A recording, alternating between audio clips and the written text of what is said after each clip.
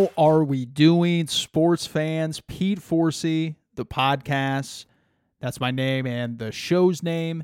And we talk Major League Baseball. We talk football. We talk whatever is hot. And, of course, we got the NCAA tournament right now where Providence and FBU and Virginia and Arizona, a lot of falls and a lot of Cinderellas making their case here early in the tournament. I didn't watch all that much. I watched Mizzou, and some people were really disappointed about the Tigers and them going out in that fashion after a great year.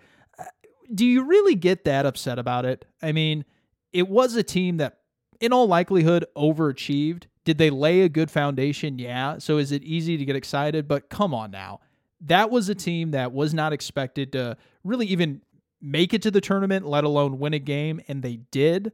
And so when you fall to Princeton after you shoot the basketball that poorly, but also are good in your shot selection, and you don't turn the ball over too much. I know they got out-rebounded the Missouri Tigers, but overall, that was if you say it correctly here, it was a healthy loss in that you just didn't have shots falling.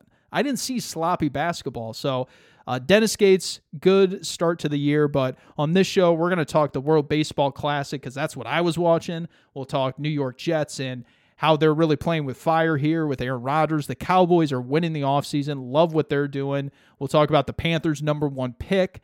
And Major League Baseball. Opening day is going to look a lot different next week. I'm going to talk about the great things that Rob Manfred is doing and really how Major League Baseball, it's only trending up. So let's get to it. It is the podcast, episode 113, here now. I have been watching a lot of baseball games growing up, and you see a lot of this in basketball. Michael Jordan, Utah Jazz, standing at the top of the key. He's holding the ball, waiting to take the last shot because that's the moment that is best for his team, and that's what's best for the consumer. The ball in the hands of Michael Jordan, the ball in the hands of Tom Brady. Baseball doesn't lend itself well to actually being able to create those moments yourself, just because pitchers get tired, lineups change over, players can get walked intentionally if there's a key spot in the middle of a game. So that's why yesterday, World Baseball Classic, USA, Japan, the two countries with the two best leagues, Major League Baseball and the Nippon League in Japan, they had their two best players representing their countries, one on the mound in Shohei Ohtani, maybe the best baseball player overall, and then the greatest hitter of the last decade in Mike Trout, who coincidentally are on the same team in the Angels. And it was the ninth inning, 2 outs, 1-run game. Absolutely, unbelievably incredible. You could not ask for something better. And the damn shame of it all is it's going to last 2 minutes. It's one at bat. And I think Trout took him to 2-2, laid off a really tough pitch, 100-mile-an-hour fastball. Miss Taylor actually turned to me and said, how the hell does he do that? It's coming in at 100 miles an hour, and it's about an inch off the plate, and he has 2 strikes, and he just took it. I go, that's what makes him the greatest hitter of this generation, perhaps going to be the greatest hitter ever on the Rushmore of Hall of Famers. And the guy throwing the pitch, he's going to be in the Hall of Fame as a hitter too, probably. At least he's on track to be. And Shohei obviously won the at-bat, not an indictment either which way, won at-bat, not saying anything about who's better. It was just incredible to witness because you just don't get that in baseball. It's nothing really you can create. I'm not saying there hasn't been magical moments, but when you just talk about a matchup perspective, that from player to player, you could not ask for better. There's been some things that are close. There have been some things that are great, and you always are reminded of it, and it's an indelible mark in your memory. But that right there, truly, it may not be topped in my lifetime from just say mano a mano, one-on-one. That was absolutely incredible. And it really was a great way to top off the World Baseball Classic because I think it gained some steam this time. I've been a fan since 2013. Really liked it in 2017. It was a bummer because I think it was supposed to happen in 2021, but obviously COVID pushed that back. So it was a 6-year hiatus that we had with this tournament. And baseball just naturally lends itself from an odds standpoint. 3 out of 10, as we know, is a Hall of Famer. And then you bake in the fact that Major League Baseball is represented from all these different countries: Venezuela, Colombia, Dominican Republic, Cuba, Puerto Rico, Japan, obviously the United States. You have so many good players from so many different countries. The odds of it all, you factor all that in, it makes it really competitive. This was great baseball, and something that I think is such a treat when you talk about doing it at every 3 or 4 years. And it's a bit of a bummer that it has to be planted during the NCAA tournament. I know there was talks about doing it mid-season after the All-Star break in July and then after the playoffs in November. Where are people's minds with that? I'm sorry, but do you really think in the dog days of July, Paul Goldschmidt is just going to gear up for a tournament with the World Baseball Classic in July or after a season? Hell no. Why do people think that would work? Is it perfect where it is right now? No, but it is in the best spot. Major League Baseball players have to gear up for camp. They have to play games in March. If they're going to choose, wouldn't they rather maybe do something that's actually worth their while, something that's actually fun, something that's competitive? That was a playoff tournament. That had playoff vibes.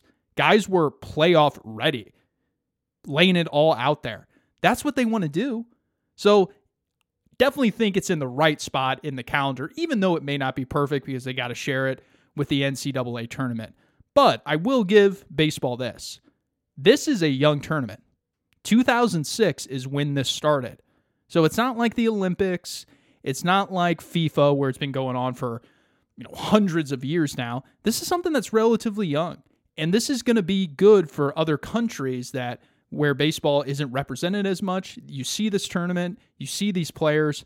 Soon here, it'll kind of be like the Carter effect. When Vince Carter played for the Toronto Raptors, about 10, 15 years later, after he was done with the Raptors, that's when you saw basketball picking up in popularity in Canada because they grew up watching Vince Carter. They saw the windmill slam dunk at the 2000 All-Star game. I think this tournament could have similar effects, and this was the one in 2023 that ultimately could launch it. Was really happy to hear Rob Manfred announced that it's going to be back in 2026. I was trying to get Ms. Taylor to go out to it this year at Phoenix and watch Mexico. She's her heritage is Mexico. She was dialed in on those games, really bummed that they didn't finish the deal in the semis. And I was hounding her back in October, November. I was like, come on, this tournament is going to be happening. It's going to be March time. It's going to be warmer. It's going to be good vibes. We got to go out and see this. And ultimately we didn't. We were bummed about it because it's such a cool tournament. We're going to be back there, or we're going to be out there in 2026 when it's back.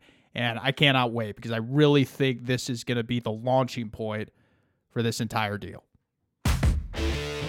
So I know McAfee had Rodgers on, and he announced that he's going to, play for the Jets if he has his druthers, and nothing's happened since that. And I know we talked about it last time. I think it's getting a little weird here with the Jets, and it's very apropos when you talk about their organization that they're just willing to sit back and wait this thing out. I know Jeremy Fowler went on SportsCenter on Sunday and talked about how they feel like they have some leverage here, so they're going to take the wait-and-see approach.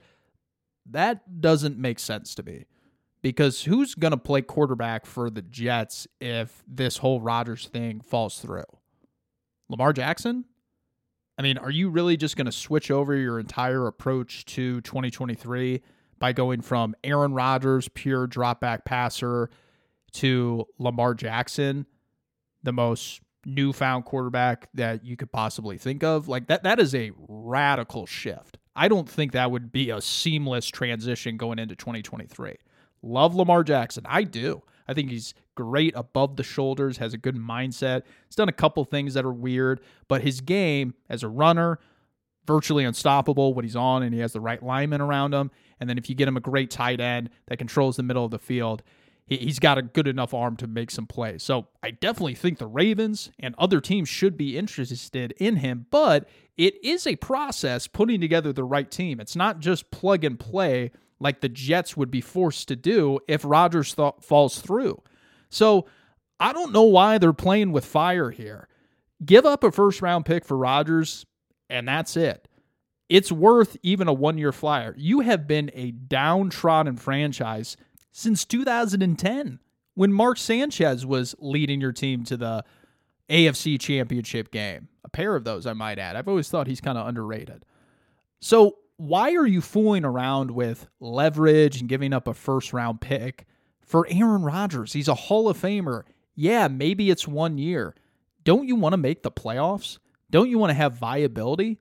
Newsflash. Bills, Dolphins, Patriots, they would all have the inferior quarterback if Aaron Rodgers is on this team and Aaron Rodgers is locked in, ready to go. Which, of course, there's questions with that, but the Jets obviously have come this far thinking that he will be keyed in on wanting to have a big bounce back year. So give up a first-round pick, give up a player on your secondary, obviously not Sauce Gardner, but look at giving up a package here. I'm not saying you throw the farm at him, but what are you doing screwing around trying to play the leverage game? The Packers have the scales tilted in their favor. They have the dead cap at $59 million or whatever it is. They've already announced that they're willing to go with Jordan Love. They know that they're stuck with this cash either which way. So the leverage is definitely in their favor.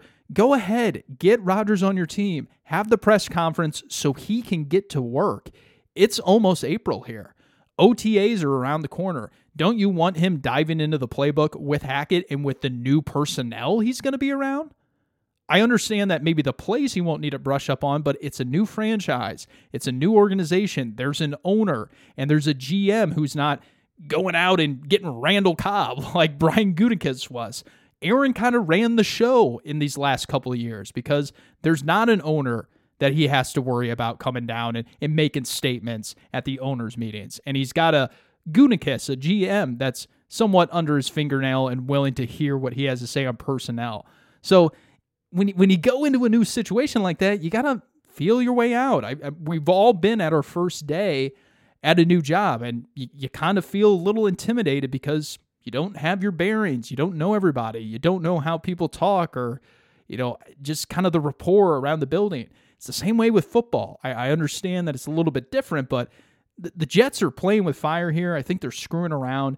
Go ahead, give up a first-round pick, and get this thing done and get Rodgers to Florham Park.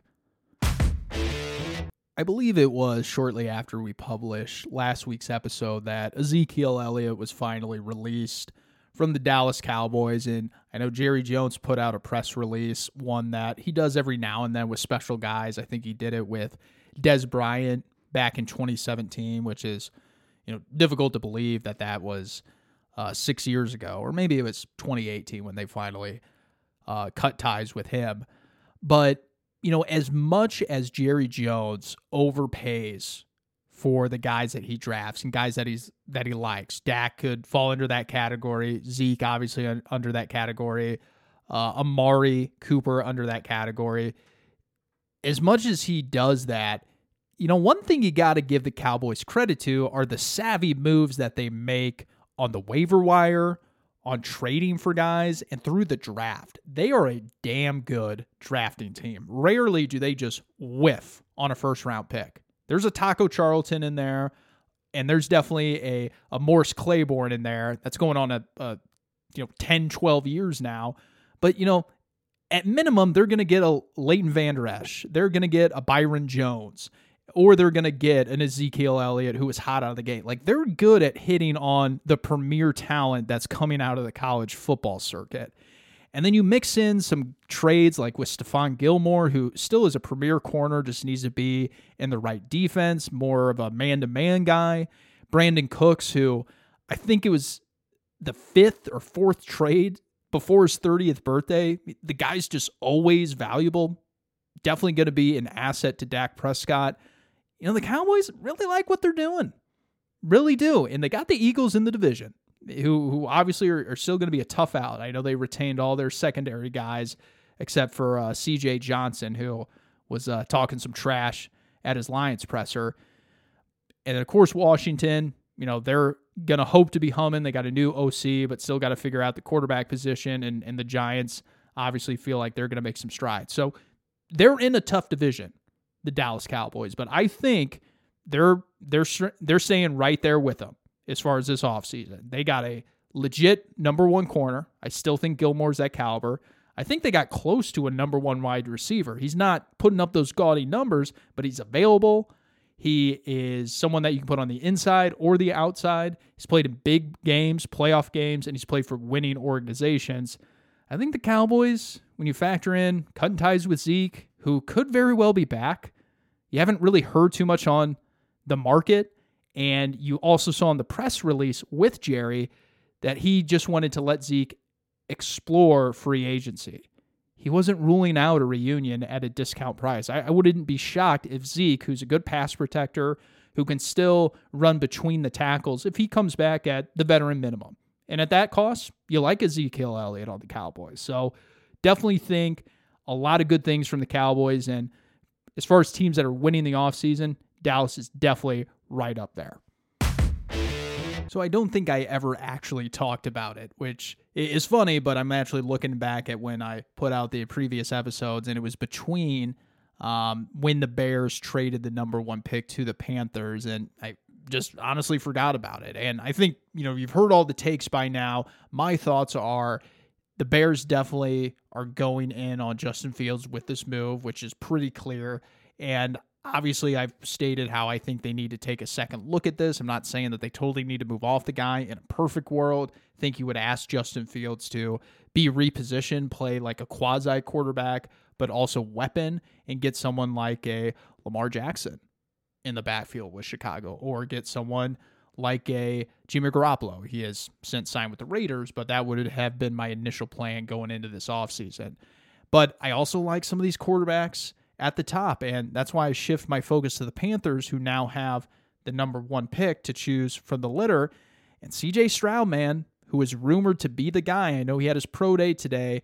From what I looked at, I didn't love the pro day and what he brought to the table, especially in a staged environment. But from when I have seen him play football games at Ohio State, Big Ten Conference, second best conference in college football, I really like this guy. He's got a live arm, and he seems to be able to hit guys at all three phases of the field. And he's also not a guy where you have to cut the field in half. And he obviously is a big kid at like 6'4", 210 plus pounds. And when you talk about the Panthers, Frank Reich, think about him and what he has already brought to his offenses. Carson Wentz, Phillip Rivers, Nick Foles even. He's always liked big, thick quarterbacks. So this Bryce Young guy, while maybe the owner will put the hammer down on who they're going to take, you got to look at history here, and I think CJ Stroud is likely going to be the guy if it's not Anthony Richardson or if it's not a Will Levis, who you never know who they may like the most. We've seen some head scratchers in the past that turned out to be good and bad. Trubisky was one of them. Even Patrick Mahomes was one of them. Blake Bortles back in 2014. Nobody thought that the Jaguars would take him. So you never know who they actually like most because they'll feed stuff to the media to try and throw off other teams. So it's going to be a lot of fun tracking this over the next several weeks. But if it's true, if they like CJ Stroud at number one, I'm definitely in alignment with that because so far from the reviewing and in the research that I've done, again, I'm not a scout here, but from what I've been watching on YouTube and everything, definitely like the measurables and just the qualities from a athleticism standpoint that Stroud is bringing to the table. And then in addition to the fact that they've already traded DJ Moore, who's a pretty good player, and you kind of think like, do you really want to deplete your receiving core when you got a new quarterback coming in? It typically is one of two ways. They either load up on weapons like Joe Burrow and the Bengals to make them real comfortable, or you put in a really good offensive line, i.e. Dak, with the Cowboys back in 2016. I think they had 4 first-round picks. So it's kind of one of those things where you look at it from the Panthers, it's like, do you really want to do that? But then they sign Adam Thielen, who's coming off a cost-cutting move. The guy can still play, but the pie in Minnesota he was just eating up too much of it. And they needed a lot of that money to spread across like 3 positions. So now he's on Carolina. Carolina has plenty of cap room. He gets his money. He has something to prove because he just lost his job. Anytime you're dealing with a football player who gets cut, a team says, we don't want you at this number, it can be a reality check. You're talking about a alpha, a guy who's been in Minnesota, raised there, and has been at one point the best receiver on his team. I know he had Stephon Diggs at one point, but he was getting the lion's share of the catches at one point too. This is a guy who's also been undrafted. He was a tryout player. He's always going to have an edge. He's revitalized. This could be really good for whoever comes in. If it's Stroud, if it's Young, it'll be a legit option that is really good at his craft. Definitely wanted to end with Major League Baseball and in anticipation of opening day, which is, I believe, it's going to be next week. We're here on Thursday, so I think it's going to be March 30th. So that would actually be the 29th. I'm recording this here on the 22nd. We got Major League Baseball opening day not too far away, and it got me thinking that even just 2 years ago, how drastically different the game looked in 2021. At that point, I think they did away with the California rule in extra innings. I think that was only an experiment that they did in 2020, brought it back in 2022, and that was something that they came back with extra innings just being under the normal rules. You had spider tack back in the game. You did not have pitch timers. You did not have pickoff attempt limits. You did not have the designated hitter in 2021. Baseball is in a completely different space. It's good that we're down 30 minutes in game time because there is a lot of dead time. But it's a very different game, and we're going to see here in the regular season, come opening day maybe, when baseball interest is at its peak along with the World Series. We're going to see here in the 6th and 7th and 8th innings and 9th innings of a big-time at-bat, whether it's a Trout or Ohtani, or whether it's your setup man and the 5th batter in your lineup, it's going to be longer than 20 seconds. And we're going to see some botched attempts of trying to get a pitch off where it's the wrong pitch, it's a bad pitch, or a reliever is gassed, and he's just not ready mentally or physically to make a pitch in that quick a time. So you add in that fact and just how different baseball is going to look come opening day 1 week from now. It is a long, far cry from where we were just 4 years ago in 2019, even 2 years ago in 2021. Just all the different timers that we have and mound visit limits and no DH pitchers don't get to hit anymore. It's a different game. And I'm not saying it's worse, but it is just a change of scenery. And we'll see how this affects Manfred's legacy, because his big thing is trying to speed up the game and add teams to the league. That's what his commissionership, if that's a word, I don't know. That's what he wants his legacy to be. I added teams to the league. I cut down on the dead time, and I grew the interest in the game with the younger crowd.